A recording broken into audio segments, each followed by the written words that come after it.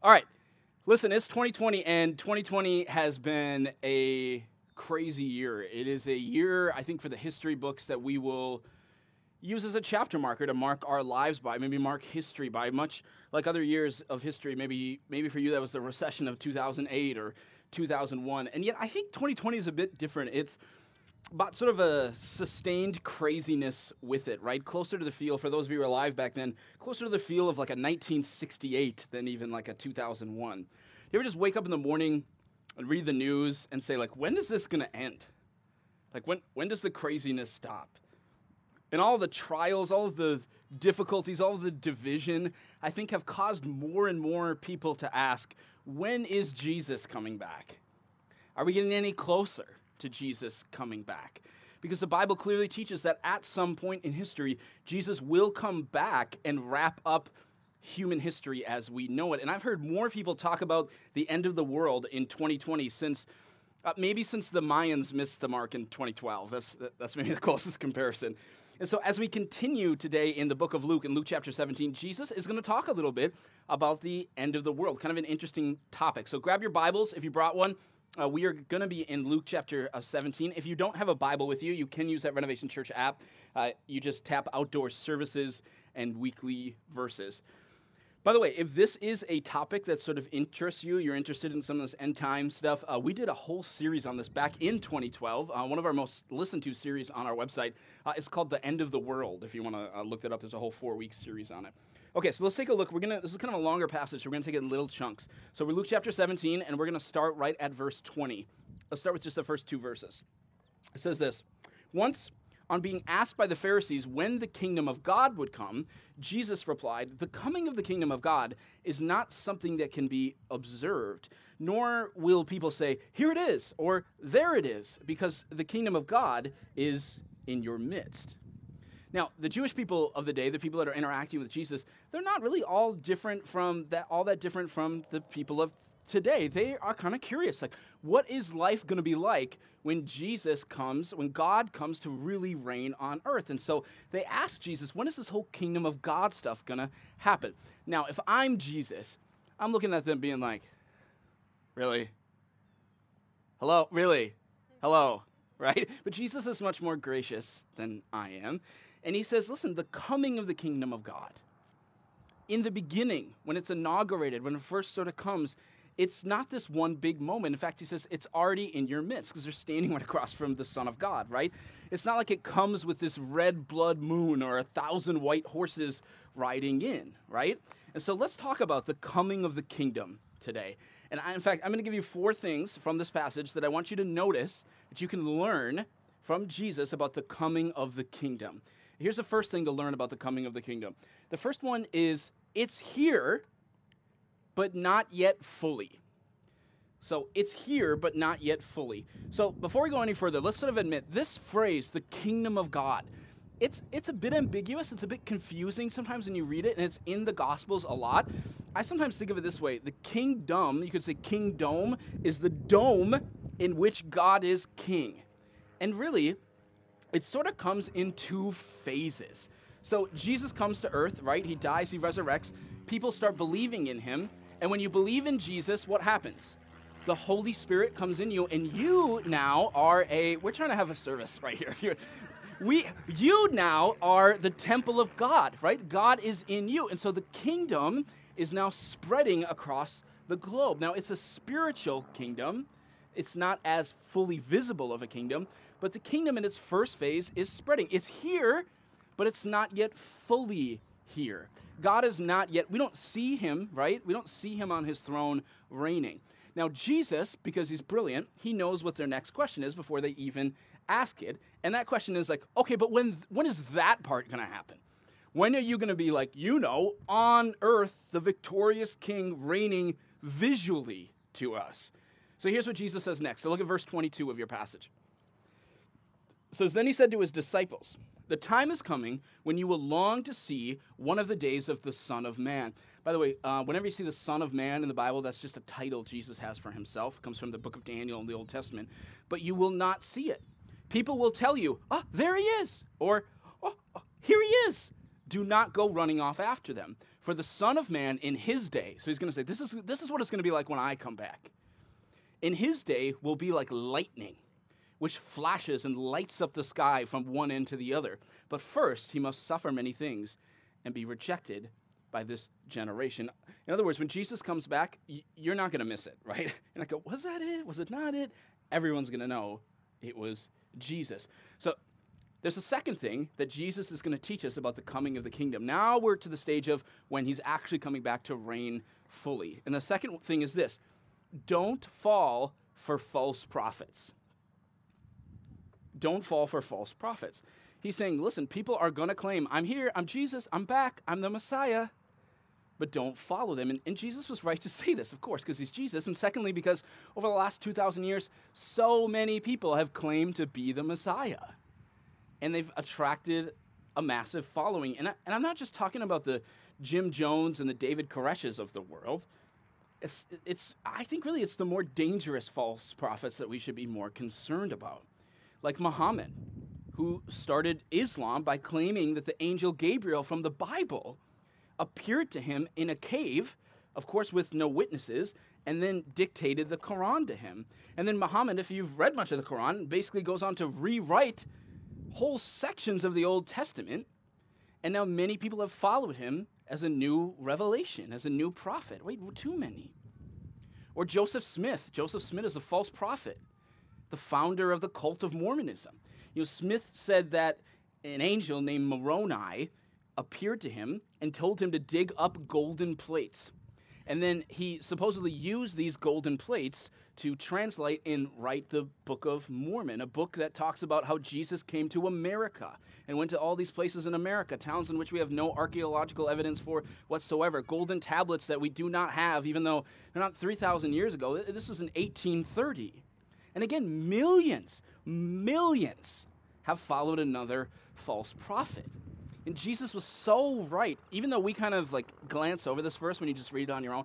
Listen, this is so important. Jesus was so right to warn us about false prophets. It's like there's something in us in the next 35 minutes or 30 minutes. I meet the Lord. Am I ready? And then after 38 minutes, basically a statement was issued from the government. And it basically said this: some guy at the Emergency Management Agency selected the wrong thing from the drop-down menu. Which I just remember being like, okay, what? Like what? Like you're trying to select have a nice day at the beach, but you end up with ballistic missiles. This is not a drill? Just unbelievable. Okay, so what if you would have been in Hawaii that morning?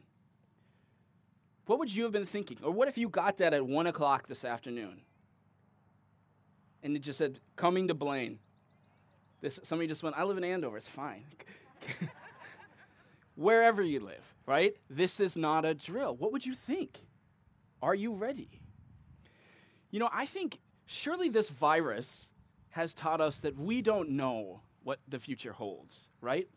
Like, I think of the many people who had amazing wedding ceremonies planned for April or May. I mean, how could they have known? You know, there were people who spent the last 5 years trying to build a business, and then they finally opened their business in February, only to close it down in March. We don't know. We don't know what the future holds. We really don't. And I hope that you know that better now than you did 6 months ago. God is teaching this biblical principle to our culture. And just like we didn't know the future as it pertained to the virus, nor do we know the date in which Jesus is actually going to come back. And this is why Jesus uses the flood and Noah as a great example. He says, listen, in the days of Noah, people were going on with regular life. They were having weddings and doing all that kind of sort of stuff. I mean, think about this. In the days of the flood, there was probably literally a couple at their wedding ceremony saying their I do's. They were in the midst of their probably little sand ceremony, pouring the different colors, saying, you'll never separate these apart again, right? When the first drops of rain started to come down. They had imagined their whole lives in front of them. And yet it begins to rain. You don't know when Jesus is coming back. No one knows. We don't know the number of days that we're going to live. So you've got to be ready. Do you know Jesus Christ? If it were this afternoon, are you ready? Yeah, I find that most Americans haven't given enough consideration to the things of eternity, to the coming of the kingdom of God. Right? They're just trapped in the rat race like everybody else, trying to compete with their friends, compete with their family, compete with their neighbors. Most people are more prepared for retirement than they are for where they will be for eternity. You know, I would say that most Americans prepare more thoroughly for a 10-day trip to Disney World than they do for where they're going to be for the next 3 billion years. Think about that.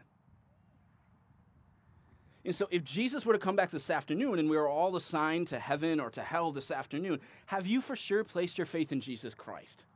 That he died for you on the cross? Have you believed in him as your Savior? If not, please do not delay. Make that decision today. Go home tonight before you go to sleep and just say, Jesus, I trust that you died for me. I surrender to you. I give you my life. All right, there's one last section of our passage. Let's take a look at it. This is 30 to 37 now. Jesus is continuing. He says, it will be just like this on the day the Son of Man is revealed, the day that Jesus comes back. On that day, no one who is on the housetop with possessions inside should go down to get them. Likewise, no one in the field should go back for anything. Remember Lot's wife. Whoever tries to keep their life will lose it, and whoever loses their life will preserve it. I tell you, on that night, 2 people will be in one bed. One will be taken and the other left. 2 women will be grinding grain together. One will be taken and the other left. Where, Lord? They asked. He replied, where there is a dead body, there the vultures will gather. So here's the 4th principle for today, the 4th and final principle about the coming of the kingdom. And it's this: don't love this life more than the next one. Don't love this life more than the next one. So look at verse 33, again, if you still have it in front of you. Jesus says, whoever tries to keep their life will lose it. So what that means is, if your life here on earth is more important to you than being with Jesus in heaven, then perhaps you're not saved. If you were to see Jesus sort of coming back down on the clouds, and your very first thought, the very first thing that your heart went to was, oh, but I never got to get married. But I'm going to miss my house. Well, I never got to accomplish what I wanted to accomplish with my career. If that's where your heart goes first, then maybe Jesus truly isn't first in your life. This is precisely why Jesus uses this really interesting example, and that's the example of Lot's wife. Now, this is a story from Genesis chapter 19. You can read it later if you want. And in Genesis 19, there's this family. It's Lot, his wife, and their 2 daughters. And they live in this city called Sodom, which was just immensely sinful. So sinful, God doesn't do this a lot in history, that God decides he's going to destroy the city. He's going to rain down sulfur, burning sulfur on the city. It's very, very, very intense. But before the city is destroyed, God sends an angel, and the angel goes to talk to Lot's family, and the angel is going to rescue them out of the city. And as the angel is leading them out of the city, he turns to the family and he says, whatever you do, keep running. And don't look back. Never look back. Whatever you do, don't look back. Don't stop. Just keep running. But yet, as they're running away from the city, Lot's wife, her heart just aches for her old life, right? She can't seem to just focus on her salvation, the fact that God is rescuing her from the burning fire, and she turns back with this longing for her old house and her old status and all of her material things, and she looks back with longing to her old earthly life. And as she turns back, breaking the very commandment of God, she turns to salt. And so Jesus Christ is pleading with you this morning from one of the shortest verses in the entire Bible, verse 33. It's just 3 words. And he just says, remember Lot's wife. Why would Jesus Christ say that to you? Remember Lot's wife. He's saying that to you. Why? Because if Jesus is going to come back to earth, ready to save you, and your very first thought is to long back for all the things on earth that you just love and you enjoy so much, Remember, Jesus teaches that those who love their life will lose it. Do not love this life more than the next one, or you may miss out on the next one. This is a tough word from Jesus, isn't it? I pray that at least it's revealing to you some of your idols, right? Some of the things, I have things in my mind where I think, oh, no, I would kind of miss that, that it just reveals to you the things that we put above Jesus. And I think what we do is we look at this passage, we prepare that he could come back any day, and then it should take us to take our eyes and lift them up to heaven.